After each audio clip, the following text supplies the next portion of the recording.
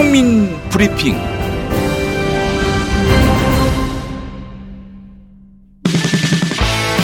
경기상승곡선. 경기상승곡선으로 이어가겠습니다.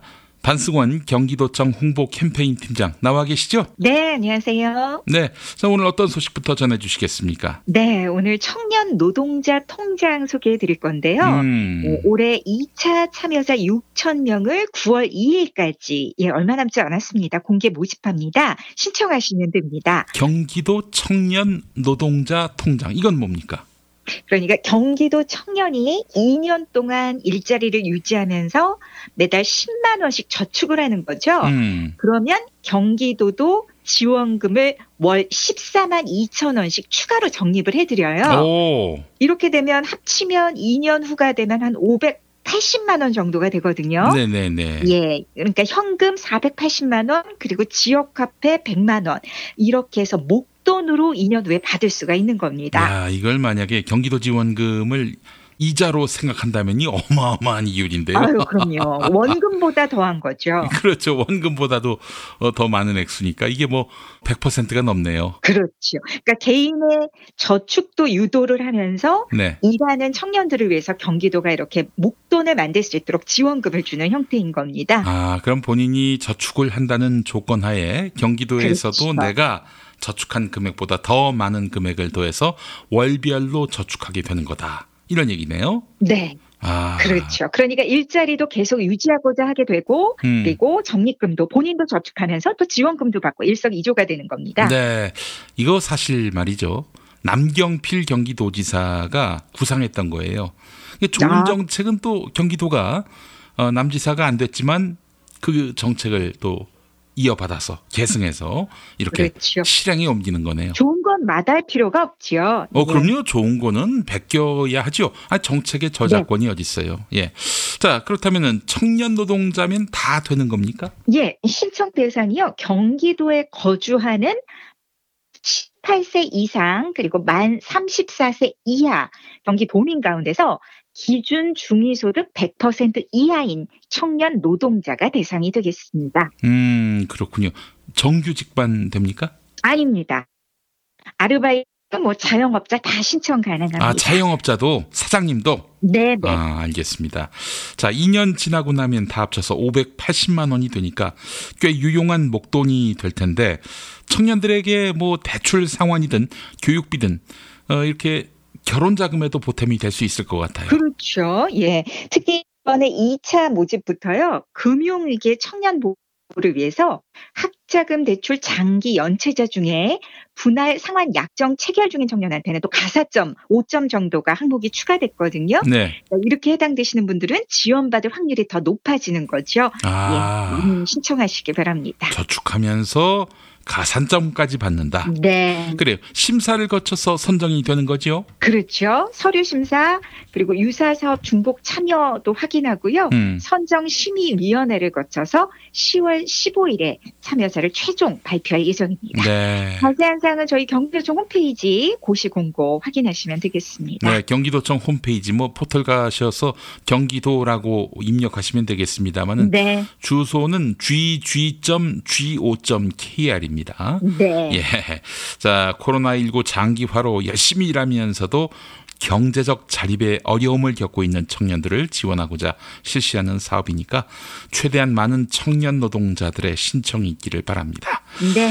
자, 다음 소식은 뭡니까? 네, 경기도에서 어린이 건강과를 들어보셨죠? 지원하고 있는 거 알고 계시죠? 아유, 제가 관련한 책도 냈습니다. 예, 어떤 정치인과 관련해서 네네네. 정말 좋은 사업이라고 생각했던 평가했던 기억이 나요. 네, 그러니까 경기도 유치원 또 어린이집 이렇게 미취학 어린아이에게 제철 과일을 공급하면서 아이들 건강 증진도 기여하고 또한 과수업계에는 판로 확보라든지 매출 증대도 기여하게 되는 역시 또 일석이조 효과가 되는 사업인데요. 네네. 이 어린이 건강 과일을 조금 더 확대해서요.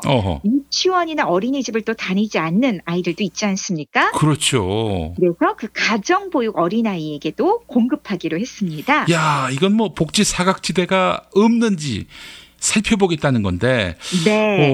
그래요. 지금이 신청 기간이니까요. 예. 또 가정보육 어린이에게도 공급하니까 신청하시면 되겠습니다. 사정상 기관에 다니지 못하는 미취학 어린이들도 분명히 있는데. 그렇죠.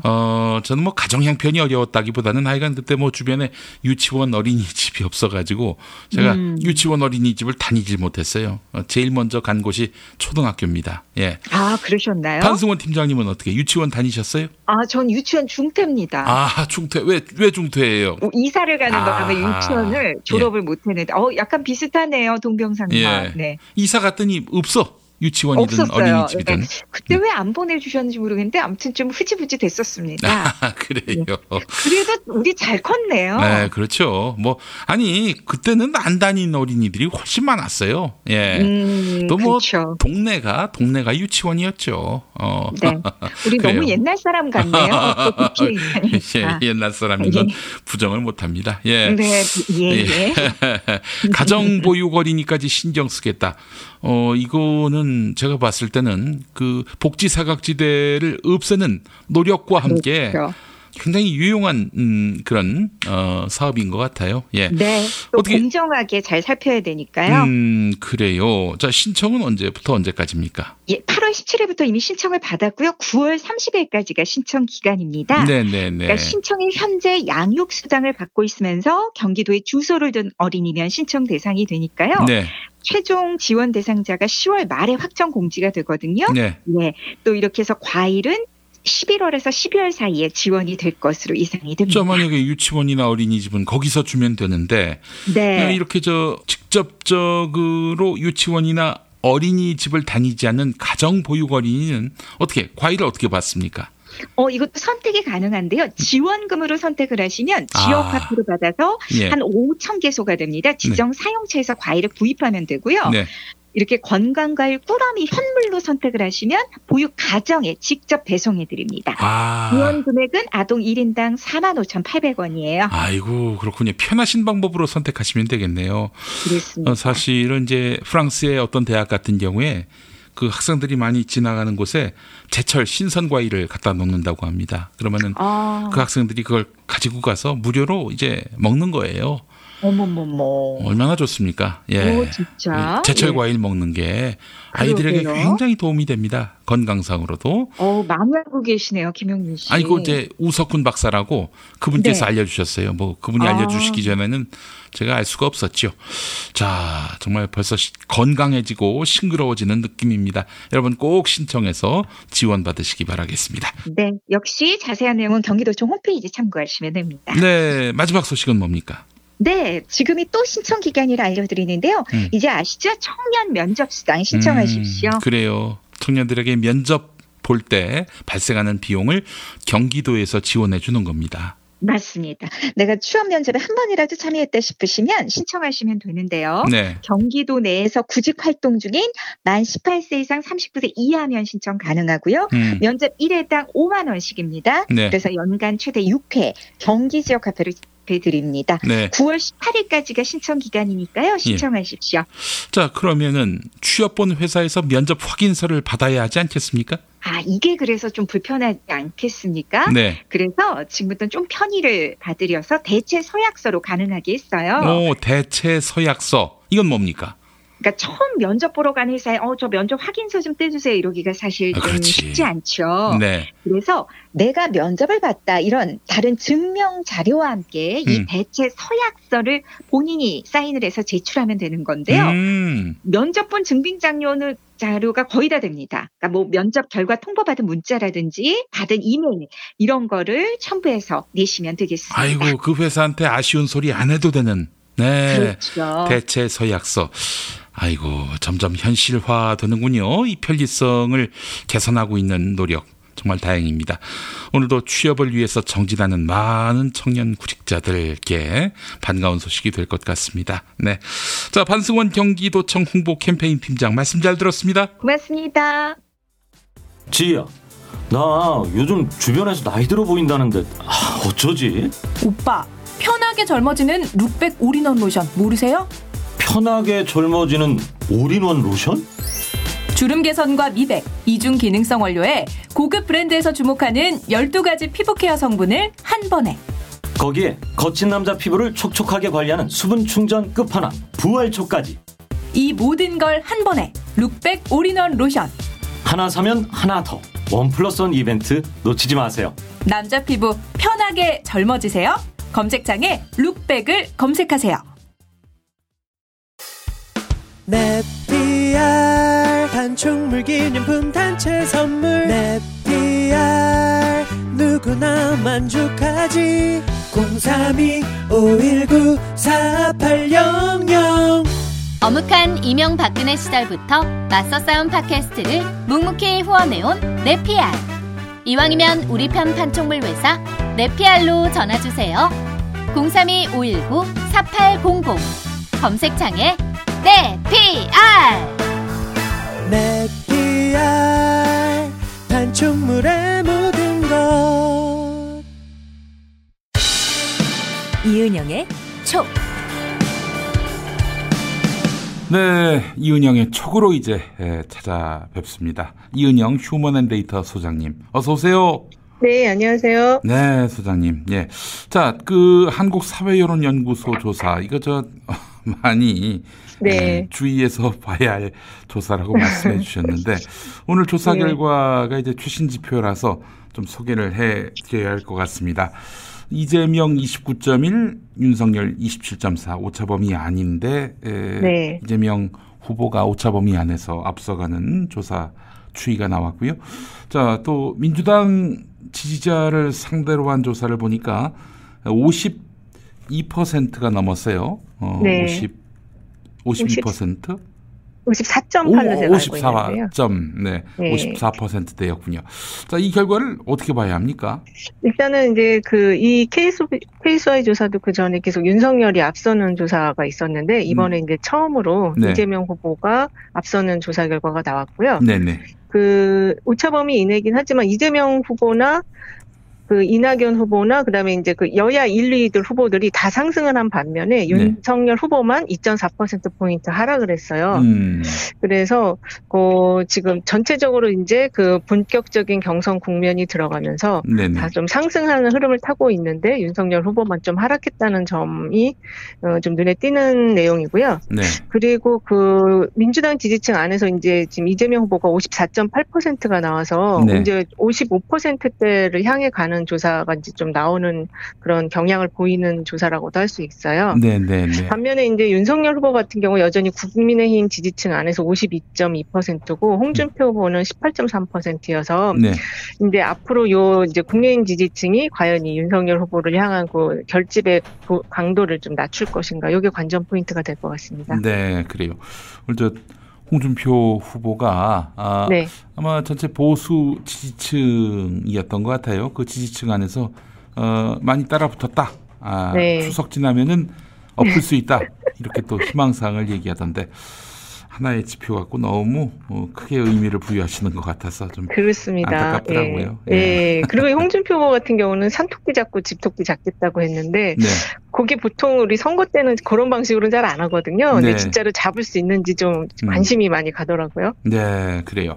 네. 자, 민주당 지지층에서 이런 결과가 나왔다면은 경선판도 어떻게 이제 한 달 정도 남았는데 네. 예측이 가능하지 않겠습니까? 또 당장 이제 충청권에서의 예. 경선 그 결과도 짚어볼 수 있을 것 같고요. 어떻습니까? 예, 일단은 그 대전일보 조사나 이런 것들 봤을 때 충청권에서도 이재명 지사에 대한 선호가 꽤 있는 것 같더라고요. 그리고 네. 이제 최근에는 그 지지 선언들이 꽤 많이 이루어지고 있거든요. 네. 근데 그거 봤을 때도 보면은 이재명 지사 쪽의 지지 선언이 양도 좀 많은 것 같고 강도도 좀 강한 듯하게 보여져요. 네. 그래서 대체적으로 이제 좀 후보를 어느 정도 이제 당선 가능성을 중심으로 마음의 결정들을 하고 있는 거 아닌가. 민주당 지지층 안에서 좀 그렇게 저는 생각이 드는데, 일단은 지금 내일 1차 내일 그 세종하고 충북인가요? 거기가 네. 선거인 당원들, 권리당원 투표가 이제 진행이 되잖아요. 그래서 요거는 이제 바로바로 개표를 하기 때문에 1차로 개표되는 데에서 미칠 영향이 굉장히 클 것 같아요. 그렇죠. 네. 1차에서 이렇게 기선을 잡는 게 매우 중요하고 네. 그런 의미에서 각 후보마다 하여튼 충청에서 선전하기 위해 애를 쓰는 것 같습니다만은 네. 그동안 이제 이낙연 후보가 주로 보도되는 것은 이재명 후보에 대한 네거티브인데 뭐 이런저런 네. 공약도 발표하고 비전도 제시했는데 언론이 받아쓰는 거는 이재명 후보에 대한 네거티브 정도예요. 네. 이게 그다지 도움을 주지 못하고 있다라는 생각이 드는데. 네, 맞습니다. 이게 지금 또 마지막 최근에 네거티브 지금 제기한 게 2018년 선거법 소송 관련해서 이제 네. 수임료 지급을 안 했다. 무료 변론권인데요. 네. 사실은 이제 이런 거는 그 개인적인 사안이잖아요. 돈을 얼마를 지급했는지는 네. 내 상황에 대한 거기 때문에 이건 답변할 이유가 전혀 없는 거를 답변 안 한다고 지금 계속 생떼를 쓰는 것 같아요. 그리고 이게 보통 네거티브가요. 이 네. 보수 언론들이 본선에서 네. 네거티브를 통해서 네. 정치 중도층을 이제 정치 혐오를 통해서 이제 투표를 기권시키게 하는 방식으로 많이 좀 사용하던 건데 네. 예비 경선에서 이렇게 네거티브를 계속 끊임없이 하는 거가 왜 그런지 잘 이해를 모르겠어요. 그리고 지금 네. 뭔가 진짜 설득력이 있고 근거가 있는 한방이어야 하는데 아무거나 그렇죠. 하나 걸려라 막 던지는 그런 양상이에요. 그래서 그렇습니다. 이거는 별로 도움이 안 될 텐데 공보 라인이 참 부실하다 이런 생각을 지울 수가 없습니다. 예. 네네 맞습니다. 예. 자, 언론중재법 처리를 놓고 지금 언론들이 막 대대적으로 뭐 문제 삼고 나섰습니다. 네. 자기들이 당사자인데 말이죠. 또 그동안 그쵸. 또 언론들이 해왔던 해악들을 생각해 보면은 사실 이렇게 큰 소리 치는 게 좀 면구스러울 텐데 말이죠. 네 맞습니다. 그런데 지금 또 언론중재법과 관련해서 이게 뭐 정말 언론의 자유를 짓밟는 행위다라는 식으로 좀 오도하고 있는데 일단 여당도 좀 압박을 받고 있는 것 같아요, 느낌에. 그 여론상으로는 그 아무래도 이제 지금 찬성 의견이 살짝 더 높긴 한데 사실은 한 60%까지는 좀 가줌은 좀 안심하고 이제 밀어붙일 수가 있는데 좀 그 정도는 아닌 것 같거든요. 네네네. 하지만은 그 이게 이제 지금 언론 지형 자체가 굉장히 많이 변하고 있기 때문에 네. 뭔가 제도적인 지금 그 방안을 좀 만들어줄 시기는 된 것 같아요. 네. 지금 그 언론 징벌적 손해배상제뿐만 아니라 가짜 뉴스에 대한 어떤 그것도 좀 제도를 만들어서 규제를 할 필요가 있고 포털 뉴스도 여전히 문제가 있잖아요. 그 네. 편집권에 대해서도 네. 지금 뭔가 이제 변화를 줘야 되기 때문에 이걸 좀 종합적으로 본다면은 지금 할 때 다 같이 이걸 한 번에 다 처리를 해줘서 좀 언론의 선진화랄까요? 언론 문화 선진화를 위해서 지금 좀 필요한 것 같고요. 네. 그리고 마치 당 안에서 굉장히 반대가 좀 많은 듯이 지금 이야기를 하고 있는데 네. 제가 볼 때는 그렇게 많은 것 같지는 않아요. 다만 이게 그래요? 마지막에 네. 언론에 대한 여론에 대한 거를 좀 더 한 번 더 숙고해서 듣는다는 제스처가 아닐까 좀 그렇게 보여지거든요. 네, 그래요. 이거 뭐 그 당사자들 이야기 듣고 어떻게 개혁합니까? 그렇죠. 검사들 말 네. 듣고 어떻게 검찰 개혁을 해요? 기자들 말 네, 듣고 맞아요. 어떻게 언론 개혁합니까? 예, 네. 하기로 했으면은 뚝심을 갖고 밀어붙여야죠. 이게 뭐 지금 민주당을 위한 겁니까? 공익을 위한 거 아니에요? 언론 피해자들이 맞아요. 얼마나 많았습니까? 그렇습니다. 이게 지금 사회적 책임을 강화해야 될 시기예요. 예. 예. 이것도 안 하면 그럼 국민의힘 정부에서는 할 수 있을 것 같습니까? 이거 못해요. 지금 이렇게 있을 때 그러니까 국회 내에 다수 의석을 차지하고 있을 때 이거 어차피 해야 되거든요. 이거 지금. 아니 이럴 때 말이죠. 정의당이 뒷받침을 예. 해줘야지. 아니 근데 지금 뭐 자기들에 대해서 우호적으로 쓴다고 막 민주당을 공격한 이후로 계속 우호적으로 써준다고 지금 완전히 그놈들하고 한편이 됐어요. 그 진보 언론 단체들도 말이죠. 지금 정신을 차려야지. 뭐 하는 짓입니까 이게? 그렇습니다. 이게 예전에 노무현 정부 때 개방형 브리핑제 할 때도 굉장히 반발이 셌었거든요. 네네네. 하지만 지금 이제 그게 정책이 되고 나서 보면 훨씬 더 좋아졌잖아요. 네네네. 그러니까 지금 언론 개혁법들도 다 그런 것 같아요. 이해가 좀 굉장히 첨예한 부분의 법들이다 보니까 네네. 좀 반발을 많이 심하게 하고 있는 것 같아요. 의원총회에서 의견 수렴한다고 하는데 지금 뭐 대략 반대하는 의원은 한 10명 정도로 보입니다. 글쎄 10명 많지 않은 것 같습니다. 예. 그들이 네. 또 지금 뭐 지지자들한테 어마어마하게 지금 문자 폭탄을 받고 있다고 네. 하는데 또 대놓고 여기서 또 강경한 입장을 낼 가능성도 낮아 보이고요. 예. 네, 그렇습니다. 명분이 없으니까요, 기본적으로. 그 뭐 문자 폭탄에 그 압박에 굴복해서가 아니라 자기들이 주장하는 게 근거가 없으니까요.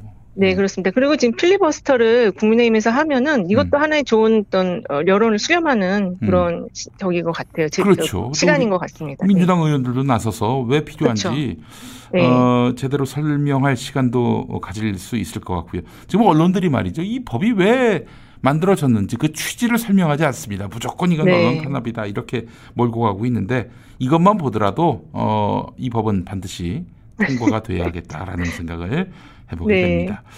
자, 그래요. 그 네거티브 논란 이야기 아까 얘기했습니다마는 짧게 우리 이은영 소장님 이 선거 컨설팅도 하셨는데 지금 이낙연 캠프 쪽에 해주실 말씀 없어요? 여기는 지금 조금 시간이 많이 실기를 했던 것 같아요. 실기를 했다. 네, 그러니까 주요한 시기 때마다 좀 잘못된 메시지를 내보내서 실기를 한 것 같은데 지금이라도 좀 공보단을 좀 바꿔가지고 좀 새로운 메시지를 내는 전략을 만들 필요가 있고 네거티브를 하면 더 이상 안 될 것 같아요. 왜냐하면 지금부터는 정치 고관여층이 민주당 지지층을 대상으로 하는 선거전이거든요. 그러니까 이거 네거티브를 해봐야 이게 금방 다 이게 걸러질 수가 있어요. 그래서 좀 더 좋은 의견을 얘기를 하시고 미래 비전 얘기하시고 그런 게 필요할 것 같습니다. 자꾸 이렇게 헛소리들이 막 나오니까 이게 조금만 해명 들으면 다 그냥 말도 안 되는 억측이고 허위라는 사실이 드러나는데 그럼에도 불구하고 뭐 하나 걸려봐라 하면서 막 던지는 이 행태. 이거 유권자들에게 아니면 말고로 넘어갈 일이 아니라는 점을 분명히 알아야 할 것입니다. 자, 국민의힘 얘기해 보겠습니다. 이제 이틀간 후보자 등록을 하는데 오늘과 내일 이제 대선 경선 버스가 이제 출발하게 됐습니다.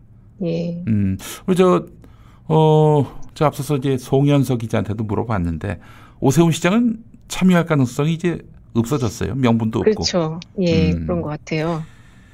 그러면은 윤석열 대 홍준표. 그리고 이제 지금 4명 이제 앞으로 4명 2단계 컷오프를 하기 때문에 4명 이제 누가 되는지가 중요한데 대체로 지금 좀 예상을 해보면은 윤석열, 홍준표, 그다음에 이제 원희룡, 유승민 요 정도 되지 않을까 좀 전망을 해보거든요. 그 최재형, 황교안은 떨어집니까? 좀 그렇게 될 것 같아요. 지금 흐름을 봤을 때는. 그래서 아무래도 이제 당내 후보들과 그다음에 정치를 오랫동안 경험을 해서 이 정치를 잘 아는 후보가 결국에는 선택을 받지 않을까 그렇게 생각이 들거든요. 그래서 지금 이제 이 4명이 이제 앞으로 어저께인가 공약을 냈거든요. 어저께인가 그저께 공약을 냈는데 이거와 가지고 토론이 진행이 될 때 이제 그 후보들이 어떻게 메시지를 내고 또 태도는 어떤지 이런 것들이 굉장히 중요할 것 같습니다.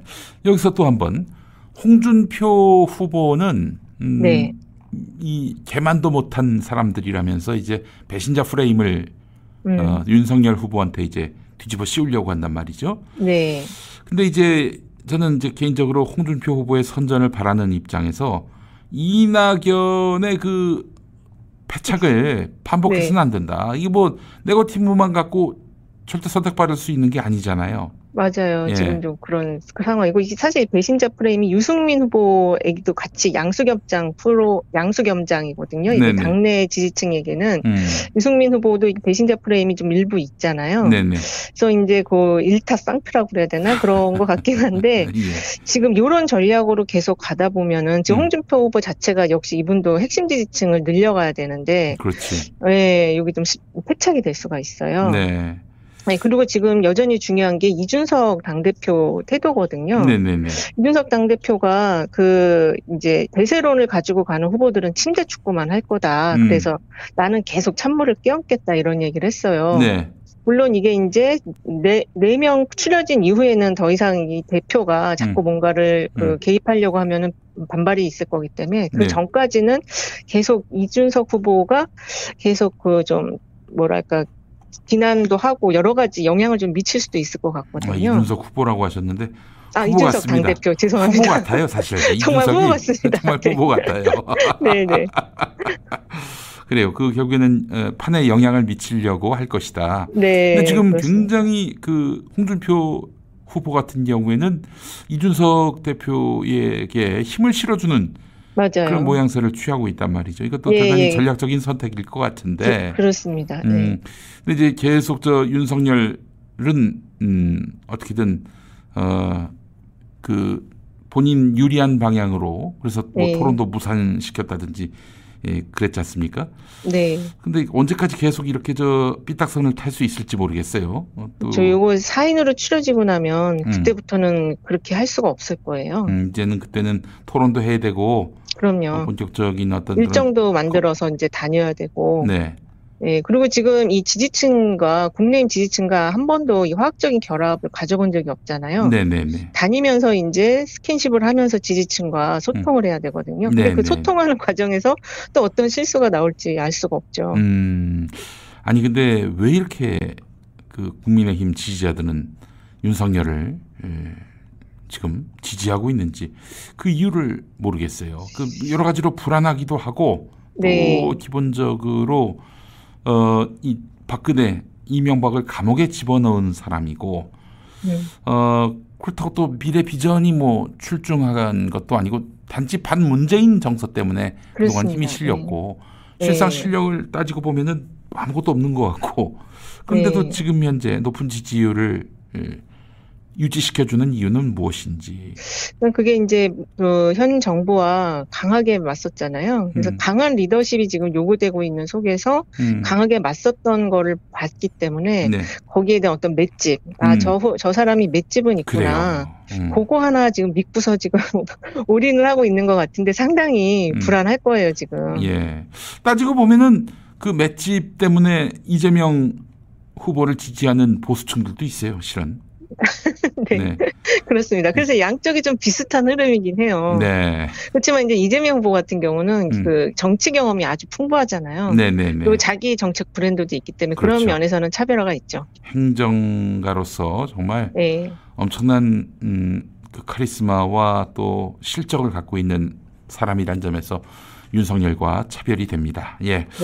자, 알겠습니다. 충청 경선 일정 어떻게 남아있죠? 저 민주당 지금 얘기로 다시 돌아가서. 그게 4일날 그러니까 근데 대전 충남 쪽에서 순회 경선이 있고요. 네. 이제 내일부터 이쪽 지역에 대한 권리당원 투표가 있고 5일은 그 세종하고 충북 지역이 있습니다. 그리고 이제 오늘 대전 MBC TV 토론이 5시 반부터 있거든요. 그렇군요. 그 역대 이제 충청권은 캐스팅 보트를 지고 있는 곳이고 중도층이 많은 지역이잖아요. 네네네. 근데 그 정당 지지도 보니까 갤럽 조사 결과 8월 27일 조사 나온 거 보니까 충청권에서 민주당이 37%, 국민의힘이 29%, 무당층이 26%였어요. 네. 그래서 정당 지지도는 민주당이 상당히 좀 앞서 있기 때문에 이제 거기서의 그 민주당 안에서의 그 당선 가능성이 있는 후보에 대한 그 이제 지지를 좀 보내주지 않을까 그런 생각이 좀 듭니다. 네, 이재명 후보에게 좀 유리하게 돌아갈 공산이 가능성이 있다. 있어 보입니다. 보입니다. 그리고 대전일보가 71주년 기념 조사한 걸 보더라도 대전만 이낙연 후보와 이재명 후보가 좀 오차범위 내에서 각축전이고 네. 충남 세종 쪽은 이재명 후보가 조금 앞서는 듯한 결과들도 나와 있거든요. 네네네. 예, 그래서 일단 오늘 토론을 좀 봐야 될 것 같습니다. 네, 알겠습니다. 그 처음으로 투표함이 열리는 때가 언제입니까? 요게 지금 4일날 끝나면 바로 개표를 한다고 제가 알고 있는데 맞는지 한번 확인을 해봐야 될 것 같아요. 예. 어쨌든 뭐 주말에는 뚜껑이 열린다는 얘기죠? 네, 첫 그런 것 뚜껑이 같습니다. 열린다. 알겠습니다. 예. 네. 자, 이은영 소장님 오늘 말씀 잘 들었습니다. 네, 감사합니다. 안정적으로 정제된 유황과 제주도산 마유를 원료로 사용하는 디아페비노. 유황의 살균 효과로 습진이나 가려움증, 땀띠, 여드름 등 피부 트러블에 좋습니다. 유황 온천에 다녀온 듯 점차 피부가 보들보들해지는 효과 느껴보세요. 세안만이 아닌 샤워 때도 꼭 사용해 보시기 바랍니다. 몸이 건조해지시는 부모님께 선물하셔도 정말 좋습니다. 검색창에 디아페비노 검색해 주세요. 진시황에 불로초라던 산삼, 그리고 재벌들만 먹던 산삼이 우리 곁에 왔습니다. 면역 관리의 새로운 해법, 이제 산삼을 홍삼 값에 만나시기 바랍니다. 농약 한 방울, 비료 한 톨 없이 백두대간 고산지대에서 자연이 키운 7년근 산양산삼 추출액 99%, 첨가물 제로의 산삼진 99를 하루 단돈 6,000원 커피값으로 만나보실 수 있습니다. 검색창에 산삼진 99로 검색하시거나 1688-3323으로 문의해 주시기 바랍니다. 김용민닷컴에서도 압도적 최저가에 만나실 수 있습니다. 잠시 후 정치듣기 능력평가가 시작됩니다.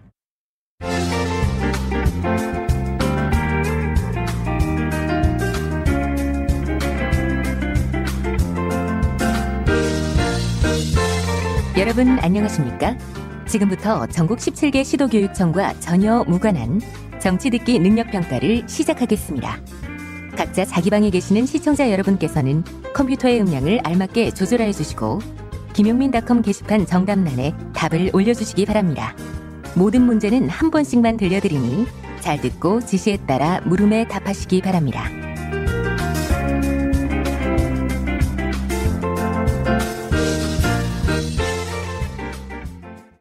이제 시작하겠습니다. 1번. 대화를 듣고 남자의 마지막 말에 대한 여자의 응답으로 가장 적절한 것을 고르시오. 그 육박이 난치병 중에 난치병 걸렸던데 치료 잘 받았어? 아니, 내가 태어난 건 어떻게 알았지? 그리고 난치병? 내가 난치병에 걸렸었나? 꾀병이었는데. 빙고. 그래, 꾀병이었지. 꾀병만한 난치병도 없잖니. 응? 야, 근데 말이야, 다른 재소자는 여름에 에어컨도 없이 지내는데 왜 너는 핑계대고 여름만 되면 병원에 들어가니? 왜 특별 대우를 받으려고 해? 야, 내가 다른 건 바라지 않을게. 이것만 하나 소원 들어줘라. 하루를 24시간이 아니라 12시간만 하자. 그러니까 12시간마다 한 번씩 날이 바뀌는 거야. 생각해봐라. 24시간으로 어떻게 20년을 버티니? 야, 그렇게 하루를 12시간으로 줄여도 너는 10년이야, 10년. 20년이나 10년이나. 육바가 낮밤을 헤아리지 말고 그냥 지내. 그래도 가만히 있으면 감옥에서 먹고 살기는 해주잖니. 뭐? 야, 하루 12시간으로 하면 정권 바뀌는 속도도 2배속이 될 거 아니야? 정말 빨리 집에 가고 싶다. 야, 경매로 넘어갔는데 감옥에서 나온다 한들 네가 갈 집이 어딨어?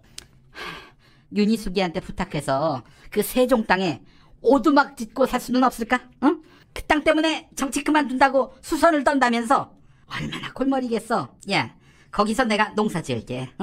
그러면 경작자도 있는 셈이잖아. 나한테 넘기라고 해. 내가 관리해 줄 테니까. 육박이. 야, 그 땅을 농사 지을 목적으로 80대인 윤희숙이 아버지가 사셨다고 하는구만. 아니, 내 나이 뻘되는 할배가 무슨 농사야? 자식 농사도 어려운데. 자식 농사? 이것 봐, 고물차. 그럴 때를 대비해서 코코메디가 있는 거 아니야? 아무 농사도 못 짓는다고, 자식 농사도 못 짓는다고 자조하지 마. 그리고 너, 김용건이하고 6살밖에 차이가 안 나잖아. 용건이는 했는데 넌 왜 못해? 야, 닥쳐. 아니, 육박이, 네가 나 때렸어? 왜 때려? 닥쳐라고 했잖아. 달가 쳐라. 그런 말 아니었어? 그래서 내가 달그로서 너를 쳤지. 아니, 고물차, 넌 왜 날 때려? 아니야. 닭을 쳐라, 매우 쳐라, 이런 의미였지. 그래서 닭을 친 거잖아, 너를. 하여간 윤희숙이가 개 오바를 해서 그 땅 아버지가 살 때 세종시에 있던 이국책연구기관에서 일했던 윤희숙 아니니? 여기 근처에 산업단지가 들어선다면 당연히 그 정보를 접했을 것이고, 그러니 아버지 이름을 빌려가지고 그 땅을 산 거 아니겠어? 그래서 윤희숙이만이 아니라 당시 윤희숙이가 다니던 연구소 직원들도 탈탈 털자는 이야기가 나오는 모양이구만. 응? 투기했는지 안 했는지. 맞지? 그 윤희숙이가 정치를 잘못 배웠다고 봐요.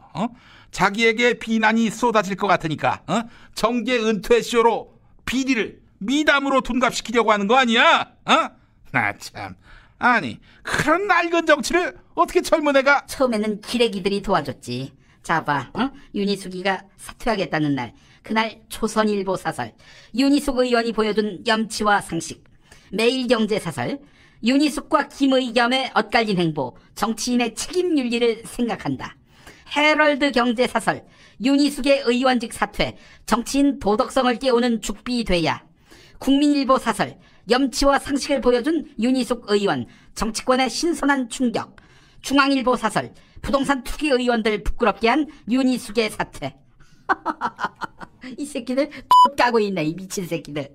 야, 근데 이 사설들 이제 옛날 얘기가 되겠다. 그 문재인이가 언론중재법 통과시키면 모든 언론이 문파방송이 되지 않겠어? 뭔 씨발, 법 하나 바뀌었다고 세상이 달라질 것 같으면 공수처법이 통과된 지금은 윤석열이가 감옥 갔겠다. 안 그래? 뭔 엄살은. 하긴 그나저나 윤희숙이가 부동산 투기한 게 드러나면 윤희숙이의 옛 직장 직원들도 LH 직원들 꼴나겠구만. 거기가 국책연구소라고 했나? 너 어딘지 몰라? 윤희숙이가 다녔던 국책연구소. 알지. 왜 몰라? 유승민이도 다녔잖아. 보기 1번, 가로세로 연구소, 보기 2번, 미르미디어 연구소, 보기 3번, KDI 한국개발연구원, 보기 4번. 여의도 연구원.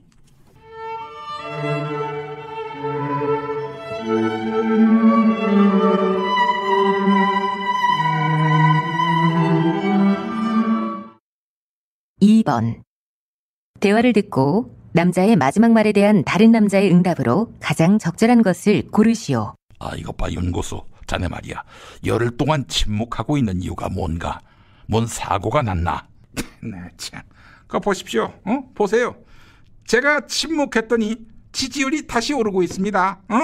그러니까 윤고수의 적은 제 혀입니다. 혀. 윤이 아니라 윤적혀. 아하, 이 친구 나를 배우라고. 이것 봐 윤고수, 나는 말실수 같은 거 안 해. 좋겠습니다. 그래, 돌아오는 게 무엇인가요? NBS 지표 조사 결과에서 이낙엽 후보님 지지율 다시 한 자릿수입니다. 잠깐 뜨는가 했더니 다시 가라앉으셨어요. 아니, 말실수 안 하면 그렇게 되는 모양이죠? 그러면 지지율을 위해서 일부러 말실수하라는 말인가? 그리고 침묵하란 말인가?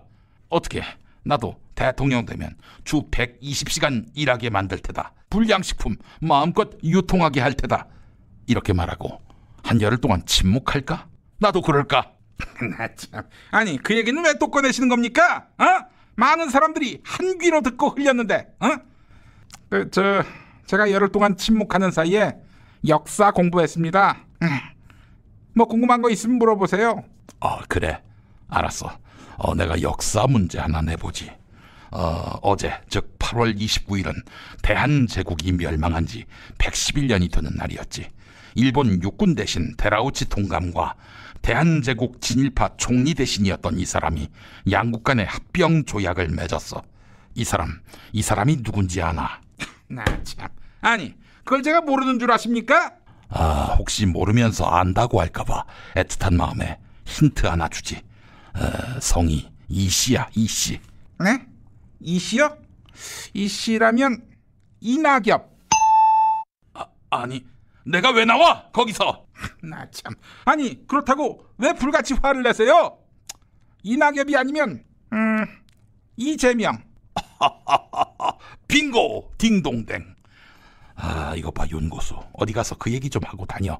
내가 주변에 8말 9초에 이재명과 골든 크로스 하겠다고 약속했는데 현실에서는 격차가 점점 벌어지고 있으니 말이야. 그 소문 좀 내고 다녀. 이재명이가 전생에 나라를 팔아먹었다고. 아니, 무슨 소리 하시는 겁니까? 개소리. 이것 봐 윤고수, 무척 유감이야. 뭐가요 또? 윤석열 정부에는 조국도 드루킹도 김경수도 추미애도 없을 것이다, 이렇게 말했지. 아니, 거기 내 이름을 왜 빼먹었나? 슬쩍 넣어줘야지. 지금 우리 진영에서 나 이낙엽이 검찰개혁의 아이콘이 돼야 하는데 기왕 조국, 드루킹, 김경수, 추미애를 언급할 때 내 이름을 넣어주는 센스는 기본 아닌가? 아이고, 제가 미스테이크 했네요. 그럼 앞으로 이낙엽 후보님 마구 씹어대도 됩니까? 그래, 질겅질겅 씹으라고. 마치 껌 3개를 입에 넣고 씹듯이 말이야. 알겠습니다. 그럼 시작하겠습니다. 지금부터 이낙엽 디스의 시간이 돌아왔습니다. 저희 검찰이 옵티머스 수사할 때 이낙엽 후보님 측근이 갑자기 극단적 선택을 했어요. 이낙엽 후보님, 도대체 측근에게 뭐라고 하셨습니까? 뭐라고 했기에 측근이 스스로 목숨을 끊습니까? 뭐야? 하하하, 이 새끼가. 쉿! 이것 봐 윤고수, 그런 거 말고. 내 너무 덥겠나? 그러면은 순한 맛으로 디스해드릴까요? 순한 맛이라니. 이것 봐 윤고수, 자네 머리가 그거밖에 안 되나? 내가, 즉 이낙엽이 지나치게 검찰개혁을 주장해서 무척 힘들었다. 이런 드립을 하란 말이야. 이런 드립을. 나 참, 누가 봐도 굴한데. 아니, 그 말을 누가 믿겠습니까? 안 믿다니? 이것 봐, 윤고수. 내가 얼마 전에 김종민이하고 끝장 토론에서 이런 말을 했어. 추미애, 검찰개혁에 저항하는 윤석열 때문에 속이 끓고 있는데 그런 추미애를 찾아가서 위로하라 라고 나 이낙엽이 김종민에게 말했어. 그러셨더군요. 그런 말씀하셨어요. 아, 이렇게 내가 밑자락을 깔았으면 윤고수 자네는 나 이낙엽을 욕해야 할 거 아니야. 이것 봐, 윤고수. 당신 말이야. 본선에서 나를 만나는 게 좋겠어, 이재명이를 만나는 게 좋겠어? 내가 좋잖아. 날 도와줘야지. 그러면. 나 참. 아니, 실상은 김종민이가 추미애를 위로한 게 아니라 김종민이가 추미애한테 인사청탁한 거지 않습니까? 그게 진실 아닙니까? 옵티머스 수사하던, 즉 이낙엽 후보님 수사하던 욱준이 걔가 사표를 냈는데 그 사표 수리하지 말아라. 우리 과거 동교동계 박상천 그 사람 맞사위인 욱준이가 계속 수사하게 해야 한다. 이런 취지로 추미애한테 얘기하라고 김종민이한테 지시한 거 맞죠? 제 모를 것 같습니까? 내가 언제? 김종민이가 그렇게 이야기를 했더니 추미애가 거부했지. 이 사자성어를 거론하면서 말이야. 한 번 꺼낸 카드는 다시 집어넣을 수 없다. 이런 뜻의 사자성어. 그 사자성어가 뭔지 아나? 나 참. 아니, 제가 그걸 모를 것 같습니까? 보기 1번. 낙장불입. 보기 2번. 낙연불동. 보기 3번. 추풍낙엽. 보기 4번. 불락전골.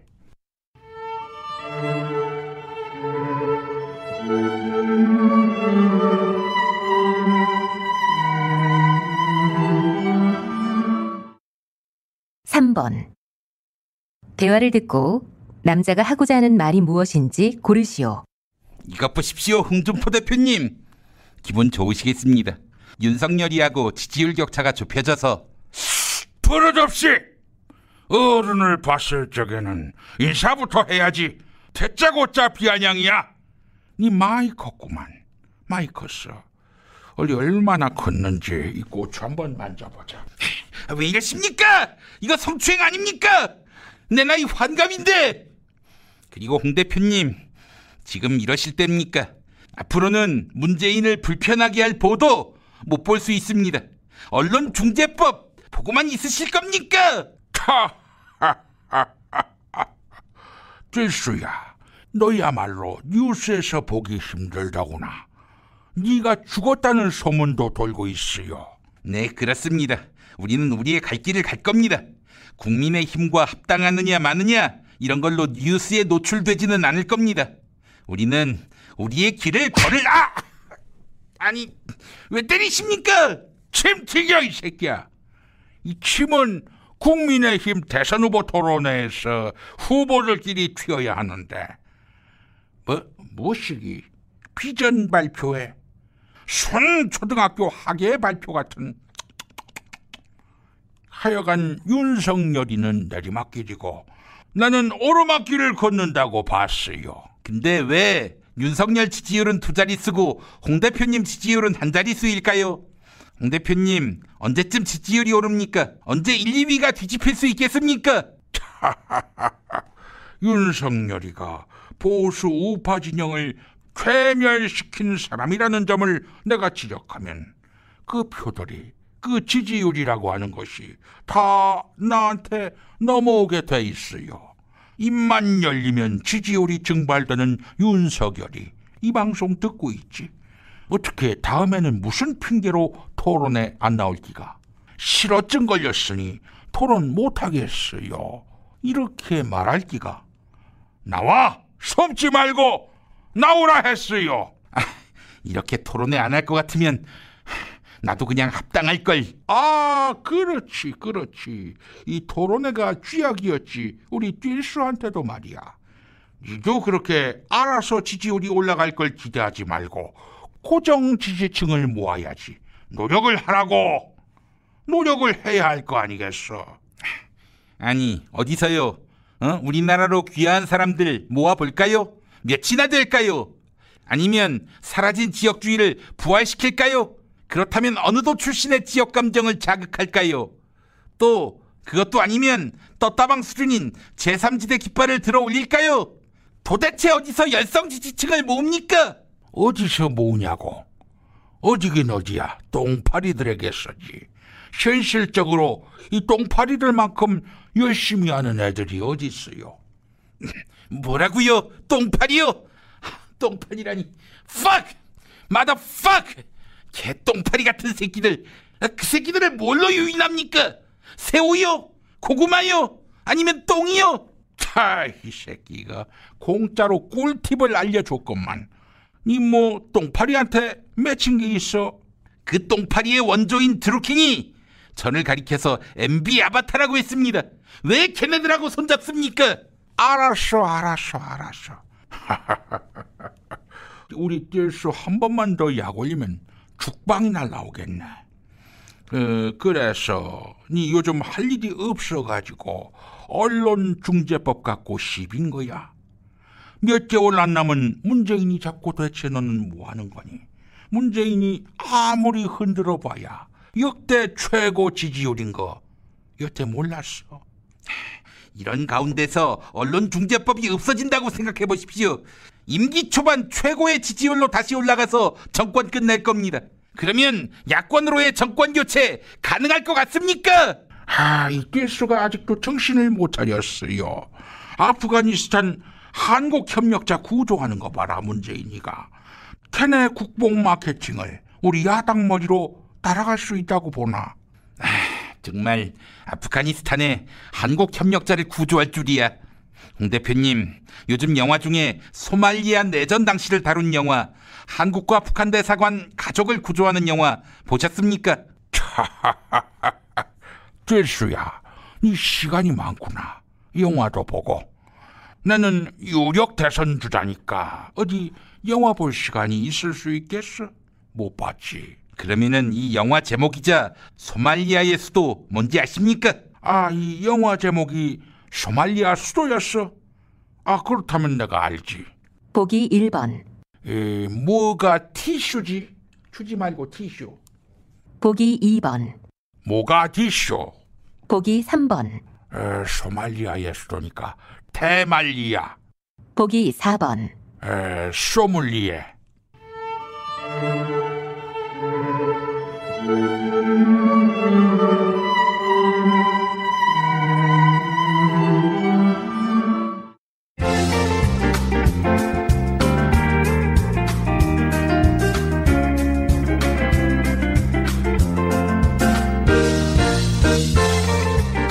수고하셨습니다. 이상으로 전국 17개 시도교육청과 전혀 무관한 정치듣기 능력평가를 모두 마치겠습니다. 평가에 응시한 시청자 여러분께서는 김용민닷컴 게시판 정답란에 답을 올려주시기 바랍니다. 정답자 중 추첨을 통해 비타샵 그린 스무디, 시원 메디컬 원투스 치약, 빵준서 찹쌀떡을 선물로 드립니다.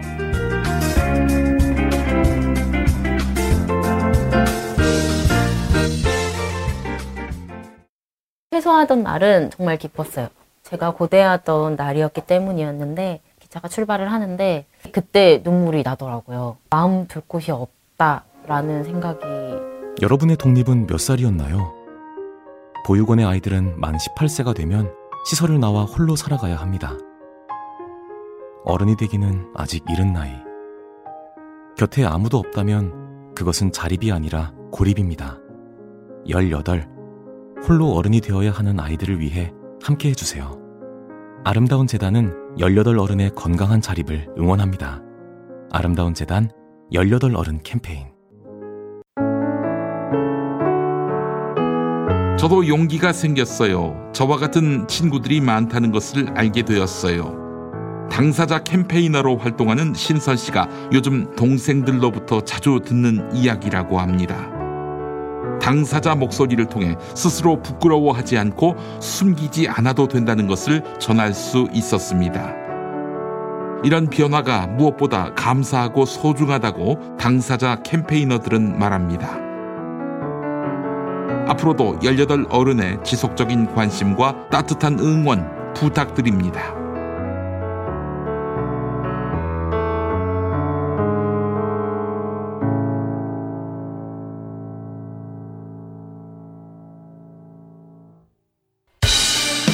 박진영의 초. 박진영 대구 가톨릭대 프란체스코 학부 특임 교수 나와 계시죠? 네, 안녕하세요. 박진영입니다. 네, 지난 주간 방송이 없어서 너무 아쉬웠습니다. 예. 자, 박 교수님, 데일리안 조사 결과가 나왔습니다. RN서치 조사인데, 네네. 지금은 뭐 전체 조사보다는 이제 당내 지지율 조사가 더 관심입니다. 예. 이재명 46.8 대 이낙연 22.5 그리고 윤석열 36.7 대 홍준표 28.1. 네, 이재명 이낙연은 점점 벌어지는 것 같고요. 윤석열 홍준표는 점점 좁혀지는 것 같고요. 이 결과 어떻게 보셨습니까? 저도 우리 김 PD님 말씀처럼 여야가 같이 하는 조사보다는 지금 시기에는 네. 여야 따로따로 하는 경선 대선 후보로 누가 적당한가 적합한가라는 조사가 현재 가장 적실성이 있다. 이렇게 생각을 하고 있고요. 예, 그런 부분에서 우리는 이제 전체 조사보다는 각 진영 내의 조사를 더 유심히 볼 필요가 있습니다. 예, 그렇고 제가 봤을 때는 뭐 이재명, 이낙연 우리 민주당 내의 구도는 거의 굳어졌다. 더 이상 이 요동칠 모티브가 존재하지 않는다. 뭐 이렇게 보여집니다. 그 모티브를 만들기 위해서 이낙연 캠프는 굉장히 노력하던데요. 온갖 네거티브를 만들어내고 뭐 하여간 그렇습니다만은. 저는 사실 지난번에 우리가 이 코로나 때문에 한 달 연기를 했지 않습니까? 네네네. 연기한 효과가 아무에게도 없는 것 같아요. 한 달 동안 솔직히 후보들이 한 게 뭐 있습니까? 그렇죠. 예. 네거티브 공방에 한 게 없고요. 그렇다고 뭐 다른 정책 이슈를 만들어냈느냐. 뭐 그것도 전혀 없습니다. 지금도 기억나는 거는 기본 시리즈밖에 기억 못하고 있습니다. 네. 그럼 이낙연 후보든 다른 후보들도 마찬가지로 반성해야 된다는 뜻입니다. 그리고 다만 이제 그런 부분은 있습니다. 일부에서 이 박스권이다 이런 이야기를 하는데요. 예. 경선에 들어가면은 진영 내에서 박스권을 탈출할 수가 없습니다. 그렇지. 예. 경선 전에는 네. 이 이낙연 후보든 이재명 후보든 30%도 가고 40%도 가고 요동을 칩니다만은 경선 레이스에 들어가면은 각 후보별로 이 자기 지지층을 분배해버리기 때문에 그렇죠. 예. 딱 절반 나누어서 그 안에서 갇혀버리게 됩니다. 이는 뭐 어쩔 수 없는 현상이고요. 네. 아마 이 경선이 끝나고 나면은 바로 정당 지지도만큼 보통 이제 양당의 정당 지지도가 30% 초중반 나옵니다. 초중반을 돌파하는 정도로 갈 것이다. 그렇게 보여집니다. 네. 홍준표 후보 빼버렸네요. 네, 홍준표 대표. 예. 이게 참 독특하더라고요. 보니까 제가 이제 국민의힘 내에도 이제 지인들이 많습니다. 네. 그분들 여쭤보면 대부분이 홍준표 후보는 절대 안 된다 이런 생각을 가지고 있어요. 그래요. 그런데 지금 홍준표 후보의 지지도가 많이 오르고 있습니다. 이 많이 오르는 분들이요. 수도권과 호남의 20, 30대 층에서 많이 오르고 있어요. 근데 이 분들이 누군가 하면은 이준석 당대표가 되면서 새롭게 국민의힘을 지지하게 된 층들이에요.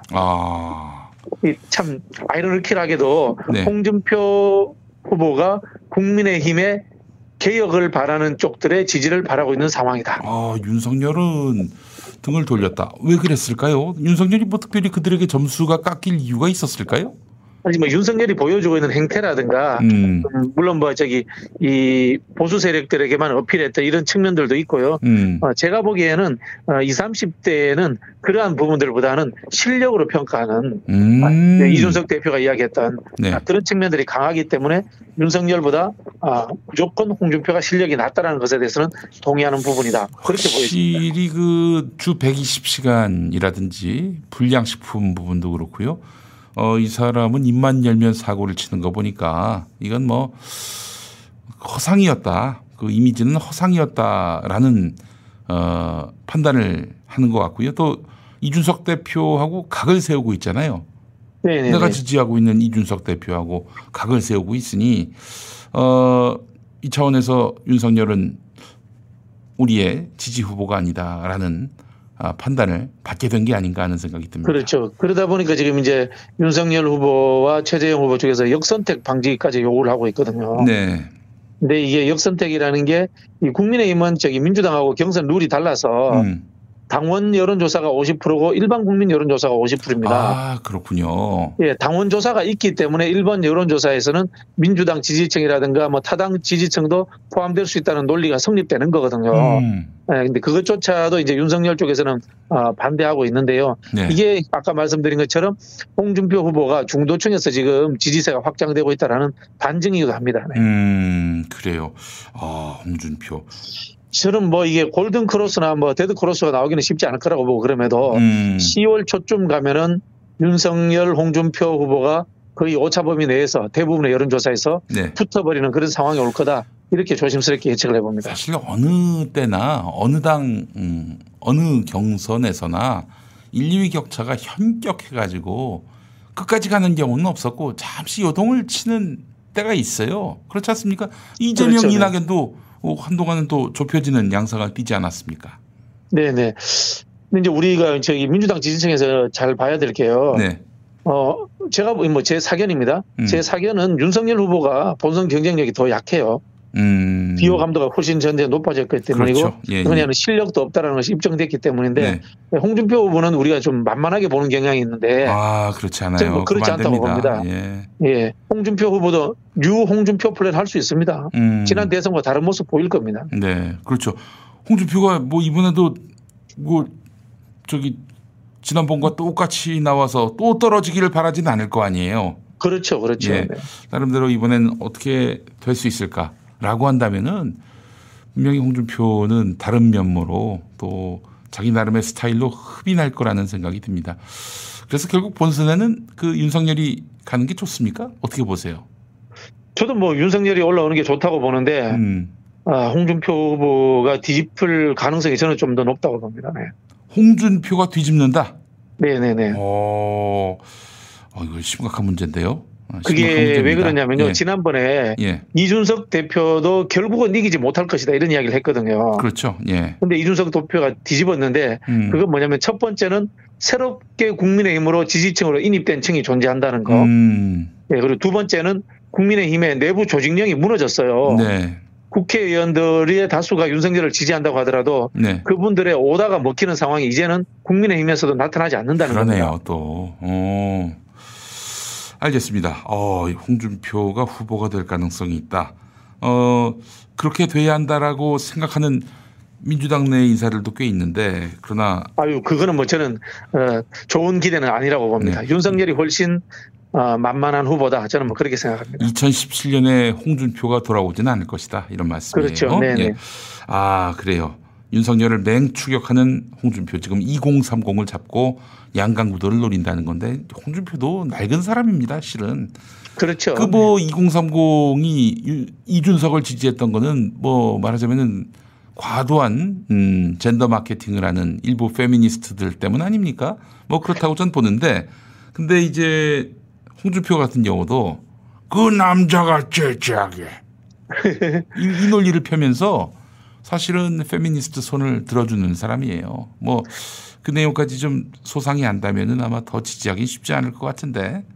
제가 마지막으로 보태자면은 금방 우리 김용민 PD님 말씀하신 것처럼 홍준표 후보에 대한 비판도 끊임없이 우리가 제기하고 있어야 된다. 그렇지. 그 말씀을 보태고 싶습니다. 네, 그래요.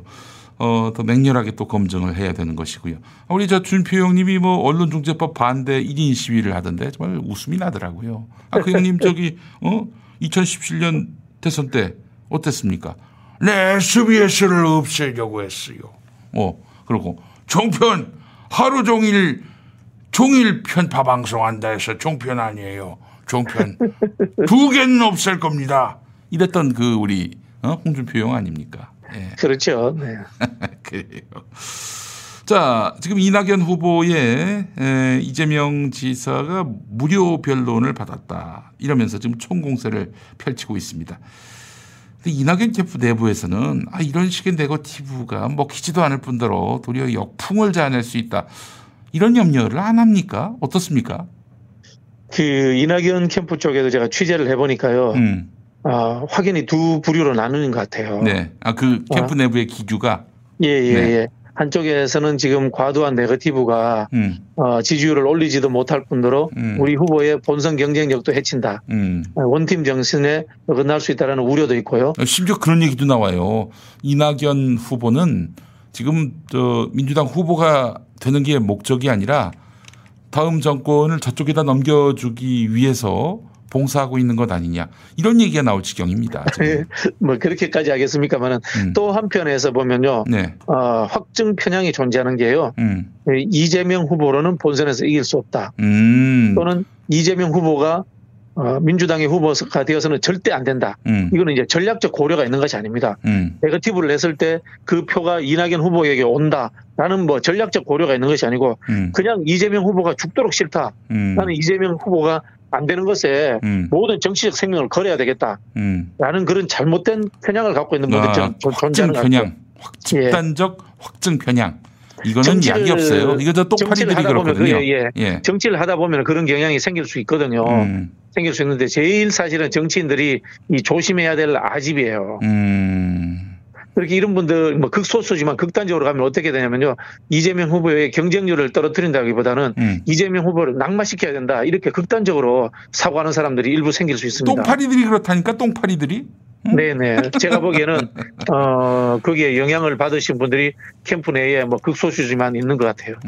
그래요. 계속 이것만 다루다 보니까 그 사리 분별을 못하는 거예요. 확증 편향에 사로잡혀가지고 사리 분별이 안 됩니다. 참 이 정도면은 잠시 좀 네거티브를 내려놓고 좀 쉬는 기간도 가져야 될 텐데 한 달이나 남았으니까 말이죠. 근데 뭐 연일 뭐 수도 없이 그 공세를 펼치고 있는데 참 그렇죠. 이 재판 비용 문제는 이미 우리 인권위원장 우리 송두환 후보께서 뭐 본인이 직접 해명을 했고 그다음에 민변에서도 관행적으로 그렇게 품앗이 하듯이 했다라고 이제 흔히 하는 이게 불에 비슷하게 좋은 취지로서 해준 것들의 관행이라고 그러니까 이야기를 했는데 우리들이 짓지 않은 사람이 지금 송사를 당하고 있단 말이에요. 그러면은 그렇죠. 변호사로서 이렇게 이름을 올린다는 거는 내가 지금 이 사람하고 연대한다. 우리 법률가들이 이 사람하고 연대한다. 그 의미도 있는 거 아니에요?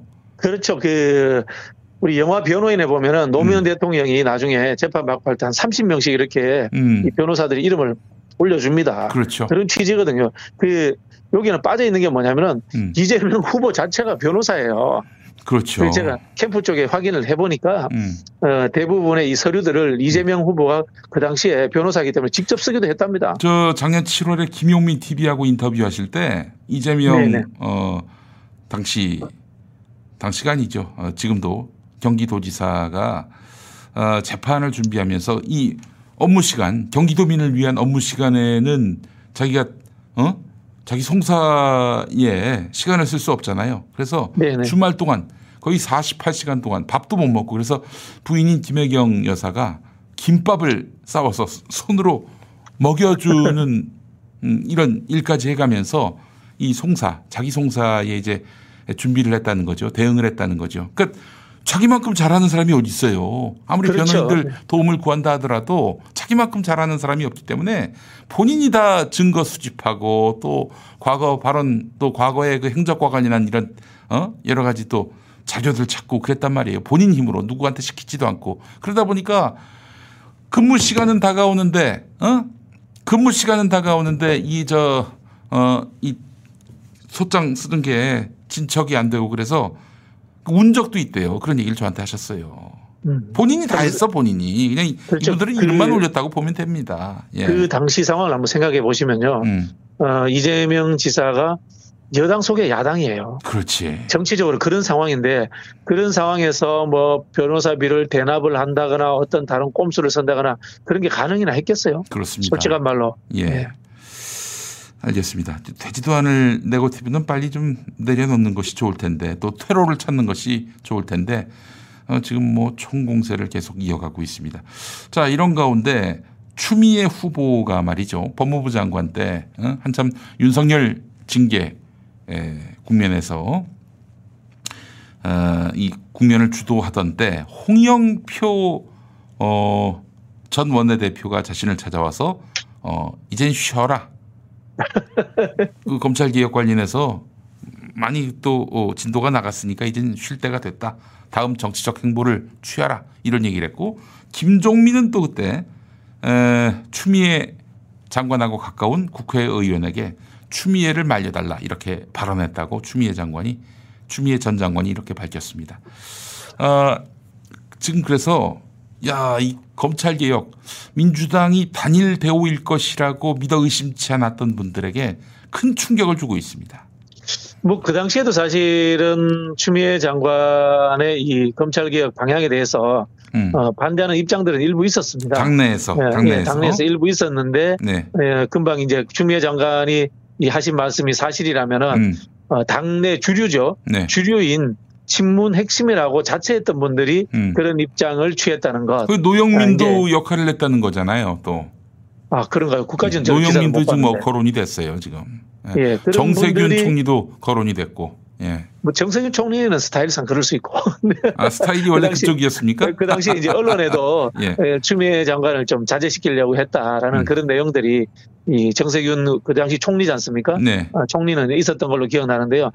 나머지 이제 친문 핵심이라고 하는 분들 검찰 개혁의 출발점들과 가장 중추 세력이라고 생각했던 분들이 그런 입장을 가지고 있었다면 좀 의아하죠. 그런 부분이 있는 것 같고 아마 추미애 장관이 그 당시 상황을 지금 되새겨 보니까 굉장히 그 당시 느꼈던 이 외로움, 고독감 이런 것들이 지금 다시 떠오르는 것 같아요. 그런 부분이 있는데 제가 봤을 때는 지난번에 이제 그 김종민 의원 관련해 가지고 인사청탁 관련 뭐 제가 확인은 못 해봤습니다만은 그 부분도 이렇게 발언을 하셨는데요. 이거는 너무 길게 끌고는 안 가시는 게 좋은 방법이라는 생각이 들어요. 추미애 장관 쪽에서. 네. 아니 밝힐 건 밝혀야죠. 이 당에서 이 수박들이 있다는 점은 우리 당원들도 알아야 합니다. 아니 다 한 팀인 줄 알았는데 그래놓고 또 검찰 개혁한다고 열심히 또 응원해주고 후원금도 보내고 결국에는 저 수석 최고위원 시켜주고 그랬는데 하는 짓이 이런 식으로 징계 국면 주도하고 있는 장관의 힘을 빼고 얼마나 분노를 표하지 않을 수 없는 일입니까 이게? 그렇죠. 그 분노하죠. 분노하고 제가 이제 뭐 유튜브에서 많이 삐지신 것 같더라 이렇게 했더니 삐진 게 아니고 화가 나신 거고. 화가 나신 거지. 진노할 수밖에 없는 상황이다. 이렇게 이야기를 하는데 저도 동의를 합니다. 이제 그럼에도 불구하고 이게 경선 상황이고 흔히 하는 친문이라는 이름들과의 이 결전이 되는 상황이 될 수 있기 때문에 제가 봤을 때는 이 화살의 관역은 축소시키는 게 좋다. 그런 생각이 듭니다. 예를 들자면 저기 노영민이나 뭐 홍영표나 김종민 이 사람들에게 표가 많습니까? 글쎄요. 무슨 친문이 아니 대통령을 엿먹인 그런 검찰총장 야권 대선 주자인 그 윤석열을 징계를 내려서 그 정말 이 법무부 장관의 어떤 영을 세우겠다, 기강을 세우겠다 하는 사람 힘 빼는 그런 자들이 어떻게 친문일 수가 있습니까? 나는 친문 아니라고 봅니다. 이 부분에 대해서는 이제 제가 이제 길게 말씀을 안 하시는 게 좋겠다는 생각이 드는 게 그렇게 되면 또 누군가가 당시에 대통령의 의중이라는 것을 끌고 나오는 상황까지 가게 됩니다. 대통령의 의중도 뭐 실은 이제 그런 극단이 있기 때문에 이제 제가 이제 그 말씀을 드리는 거죠. 그래서 아마 제가 보는 김종민 의원 열심히 공격하시죠 그냥. 김종민은 뭐 깃털이지 뭐. 김종민이가 뭐 대단하다고. 참 말하기 쉽지 않네요. 뭐 많이 아시는 것 같은데 다 얘기 못 하시는 뭐 그 상황을 좀 알 것 같습니다. 일단 정치생쇼에서 좀 말씀해 주시죠. 제가 봤을 때는 말이죠. 제가 봤을 때는 이 수박들은 정리해야 합니다. 아니 최소한 긴장은 하게 해야 되는 거 아닙니까? 아니 지금 국민들을 지금 사기친 거 아니에요? 국민들을 상대로 기만한 거 아닙니까? 나 참. 그러니까 이 공수처법이나 검찰개혁의 문제점이 저는 지금 언론중재법도 마찬가지라고 생각하는데요. 네, 그래요. 법을 만든다고 단칼에 해치워야 돼요. 단칼에 해치워야 할 뿐더러 법을 만든다고 다 해결되는 게 아니라 결국에는 사람이 운용하는 거 아닙니까? 인사 문제죠. 인사 문제. 그 언론중재법 없어도 말이에요. 지금 법령 갖고도 이게 가짜 뉴스에 대해 제대로 단속할 수 있습니다. 그러나 그렇게 안 하니까 마치 법이 모자라 가지고 그런 줄 알지만은 실상은 이 법을 제대로 있는 법도 제대로 활용하지 못하는 겁니다. 그렇다고 생각을 합니다. 예. 그것도 공수처법도 보세요. 그래 통과시켰단 말이죠. 지금 공수처가 뭐 하고 있습니까? 윤석열이 구속시킬 줄 알았어. 알고 봤더니 지금 조희연을 지금 기소를 하고 있어 지금. 아 나 참 이거 원 기가 막혀가지고 김종민 따위는 깃털이라서 뭐 굳이 뭐 거론할 필요가 있나 하는 생각도 들고. 알겠습니다. 자, 오늘부터 이제 대전 충남 선거가 이어지는데 뭐 대전 충남 선거는 어떨까요? 이낙연 쪽에서 굉장히 표를 많이 모았다, 조직을 많이 모았다, 뭐 그런 얘기도 나오고 있는데 어떻게 전망하십니까? 대전 충남이 권리당원이 한 7만 명 정도 돼요. 7만 충청권 전체가 한 7만 명 가까이 됩니다. 가까이 되는데요. 제가 전에도 말씀드렸지만 광주 전남이 한 13만 명 가까이 되고 그 9월 12일 날 오픈하는 이 슈퍼웨이크가 70만 가까이 됩니다. 네, 그렇다고 본다면은 저는 뭐 대전, 충남, 충청권이 초반에 결정적인 쐐기를 막는 역할을 하기는 쉽지 않을 것이다.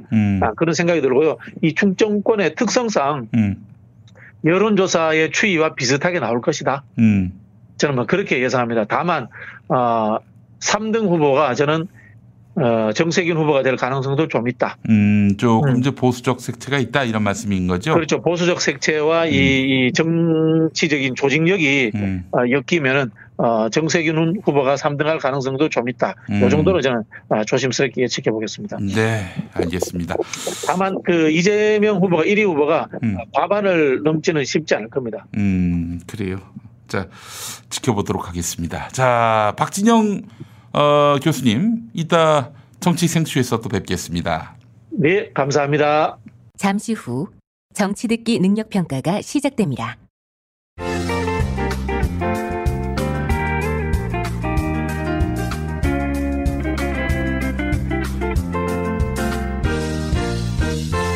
여러분 안녕하십니까? 지금부터 전국 17개 시도교육청과 전혀 무관한 정치듣기 능력평가를 시작하겠습니다. 각자 자기 방에 계시는 시청자 여러분께서는 컴퓨터의 음량을 알맞게 조절하여 주시고 김용민닷컴 게시판 정답란에 답을 올려주시기 바랍니다. 모든 문제는 한 번씩만 들려드리니 잘 듣고 지시에 따라 물음에 답하시기 바랍니다.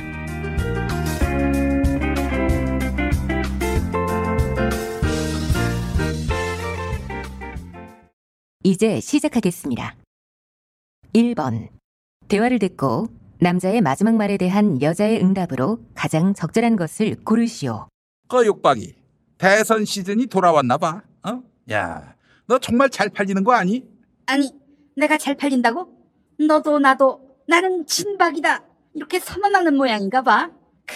그래 이거야. 육박이 이름을 부르는 자는 당선증 얻으리로다. 빨렐루야.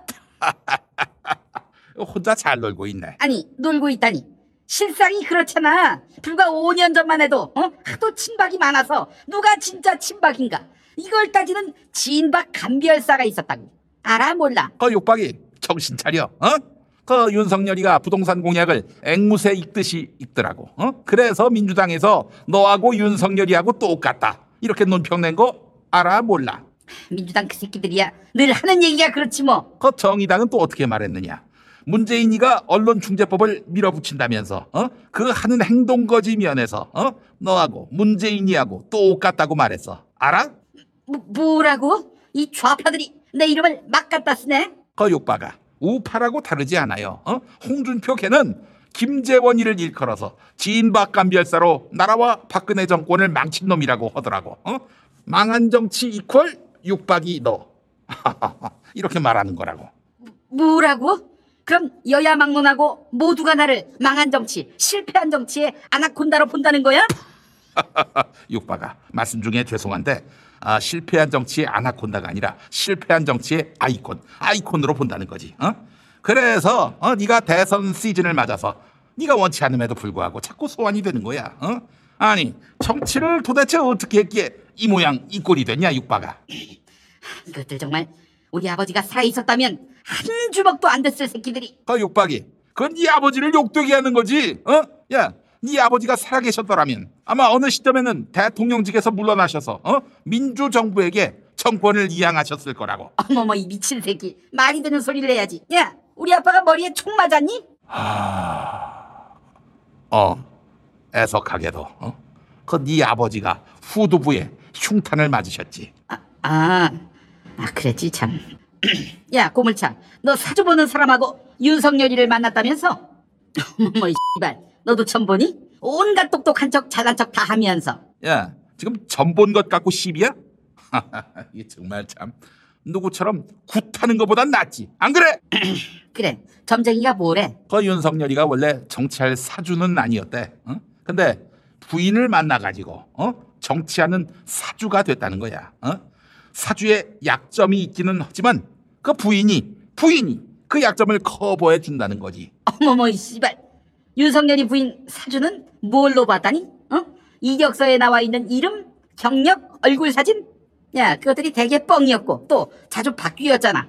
뭘 기준으로 사주를 봐? 윤석열이 부인을. 야, 그 이력서로 사주 보냐? 그 혹시 정치할 사주, 그 사주가 윤석열이 거 맞아? 혹시 양재택이 사주는 아니고? 무슨 소리 하는 거야?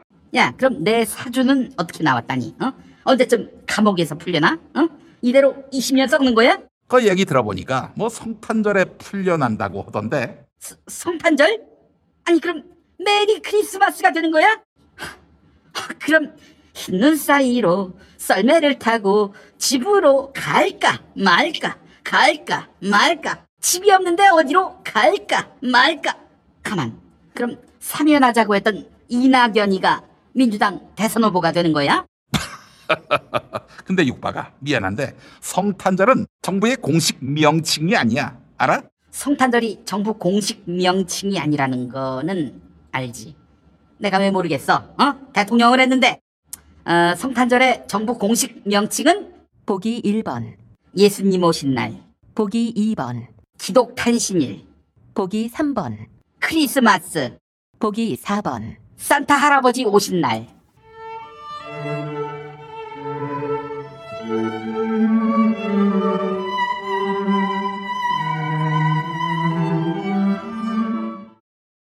(2번) 대화를 듣고 남자의 마지막 말에 대한 다른 남자의 응답으로 가장 적절한 것을 고르시오. 이것 봐 윤고수, 자네 말이야 정치 초년생이라서 내가 특별히 꿀팁 하나 알려줄까 하는데. 네, 참. 꿀팁이요? 무슨 꿀팁이요? 나를 배우라고. 정치인은 모름지기 비가 오면 자기가 우산을 들어야 하는 거야. 누가 대신 들게 해서는 안 된다고. 아니 그래서 혼자 우산 드는 걸 사진 찍어서 이낙엽 캠프 제공으로 이름 달아서 언론사에 배포하셨습니까? 그러니까 법무부 차관 사건을 이용해서 점수 좀 따시려고. 이렇게 정치인의 도리를 가르쳐줬는데도 고맙습니다 이렇게 말하지는 못할 망정. 이것 봐 윤고수, 자네 정치의 절반이 싸가지인 거 모르나? 나 참. 아니 싸가지 있는 분이 그래 하나만 걸려라 하면서 아무 의혹이나 마구잡이로 던집니까? 지금 이재명이 변호사비 대납 사건을 두고 하는 이야기인 모양인데 이런 걸 검찰총장 할 때 왜 제대로 수사를 안 했지? 그 사건으로 MB가 감옥에 간 거 몰라? 뭐라고요? 대납이요? 전라남도지사 선거 당시 보좌진 등 측근들이 당비 대납을 하는 바람에 실형을 살았는데 실형 마치고 나왔을 때 그 사람들을 요직에 발탁하셨던 분이 누구시더라? 여기 계신 것 같은데, 내 앞에 계신 것 같은데. 뭐야? 시나리오 쓰고 있네 이 미친 새끼가. 당비 대납. 만약 이재명이 변호사로부터 수임료 자체를 안 받았다면 어쩔 건데요? 후라치다 걸리면 피 보는 거 안 배웠습니까? 좋아. 이재명이가 대납덕을 봐서 돈 벌었다는데 내 돈 모두 하고 내 손모가지를 건다. 쫄리면 돼지시든지. 나 참, 천하의 이낙엽이 혓바닥이 왜 이렇게 길지? 혓바닥 길이가 인천역에서 춘천역까지네. 보니까 소요산역에서 신창역까지구만. 왜요? 후 달려요? 좋습니다. 내 돈 모두 하고 내 손모가지를 겁니다. 이것 봐 윤고수, 무주택 청년 가구가 시세보다 싼 원가로 주택을 분양받고 5년 이상 거주한 뒤 매각을 원하면 국가에 팔게 하되 차익의 70%까지 얻게 하는 원가 주택 공약을 발표했더군. 네, 청년에게 30만 가구 공급 제가 약속했지요. 뭐 잘못됐습니까? 아니 그렇다고 청년에게 집까지 줄 필요가 있나? 무슨 말씀을 하시는 거예요? 아니, 청년은 집 없이 살라는 겁니까? 하루 24시간 주 5일을 꼬박 일해야 주 120시간인데 그러면 토요일, 일요일 이틀 쉬게 하는 건데 주 120시간 근무하게 한 다음 고작 이틀 쉬라고 집을 줘. 아예 찜질방 쿠폰이나 주는 건 어떨까? 부식으로 불량식품을 제공하고. 그 얘기 또 왜 꺼내세요? 내 안에 괴물이 있다는 걸 연예부장 김용호만 알게 되면 안 되는데 어떻게 검찰총장 하니까 대통령도 해 먹어야겠어? 왜? 대통령 될 것 같으니까 콧구멍이 벌렁벌렁거리나? 이낙연 후보님 정신 차리세요. 경쟁자 이재명의 민주당원 지지율이 50%가 넘었어요. 곧 짐 싸실 분이 이낙연 후보님 다음에 하실 일이 유튜버 말고 뭐 또 있겠습니까? 아니 뭐야? 이 새끼가 유튜버 짭짤합니다. 김용호 걔 눈물에 막방할 때 총 236번의 이게 발생했고 또 이걸 통해 얻은 총 수입은 581만 4,483원이래요. 하룻밤에 580만 원 할만하지 않겠습니까? 이걸로 막걸리 사 먹으면 될 거 아니에요. 아니 하룻밤에 580만 원 유튜브에서 생방송 도중에 시청자가 쏘는 후원금이 그렇다는 거야. 그게 뭔지 아십니까? 아하, 알지. 내가 모르겠어. 보기 1번. 사이버 앵벌이. 보기 2번. 슈퍼챗. 보기 3번. 별풍선. 보기 4번. 슈퍼스타 챗.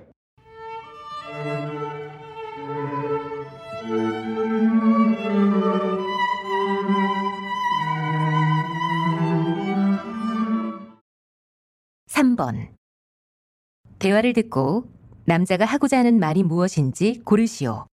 이것 보십시오, 홍준표 대표님. 기분 좋으시겠습니다. 이제 윤석열이하고 오차범위 아니라고요? 버릇없이 어른을 봤을 적에는 인사부터 해야지. 대짜고짜 비아냥이야. 제수, 니 많이 컸구나. 많이 컸어.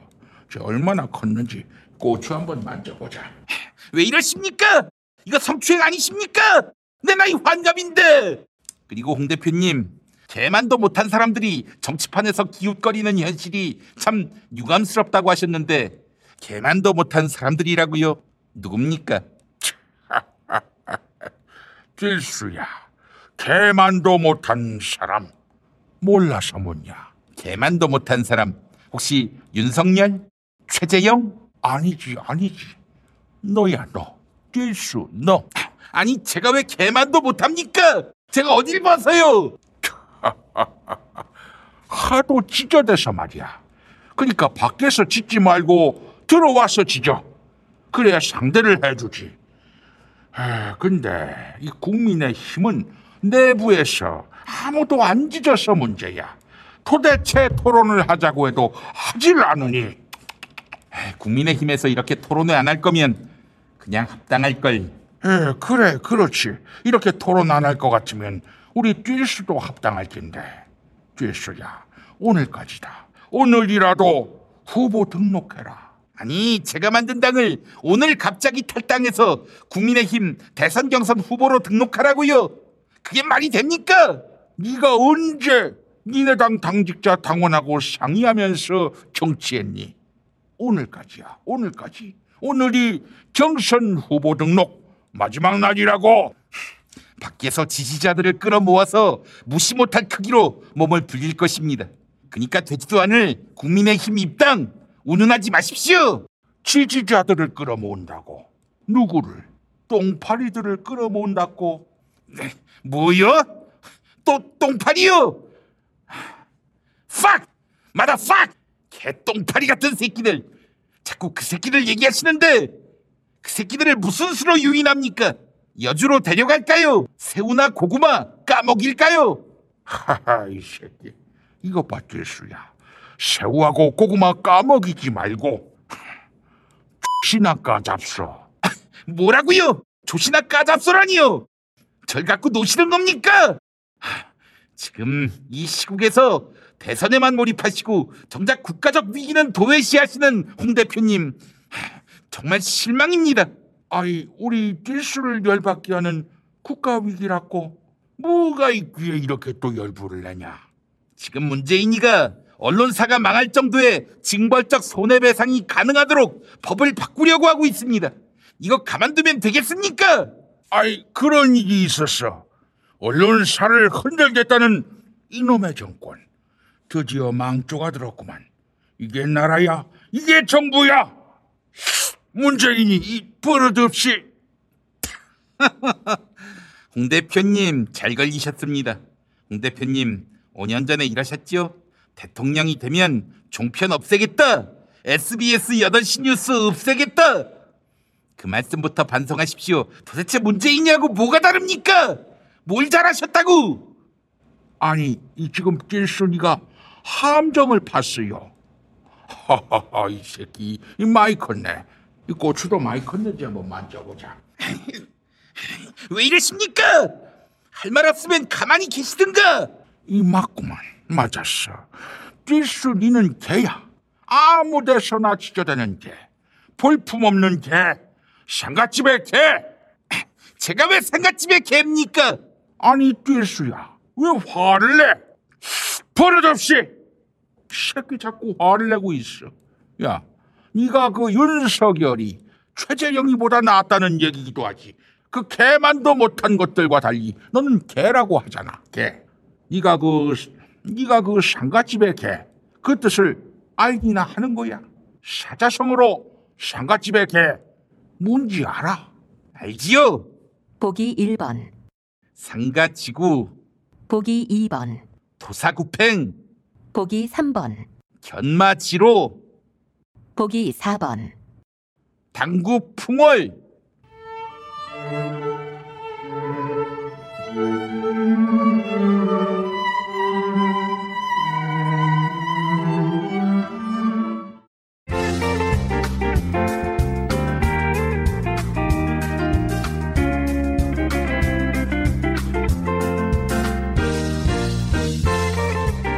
수고하셨습니다.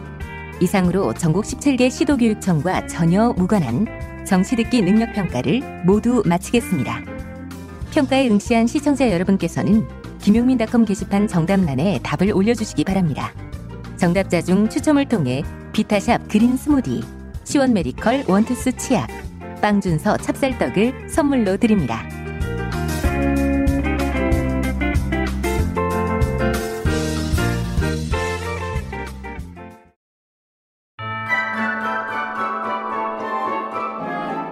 김용민 브리핑과 함께한 시간 어떠셨어요? 구독하기, 별점 주기, 댓글 달기, 후원하기로 응원해주세요.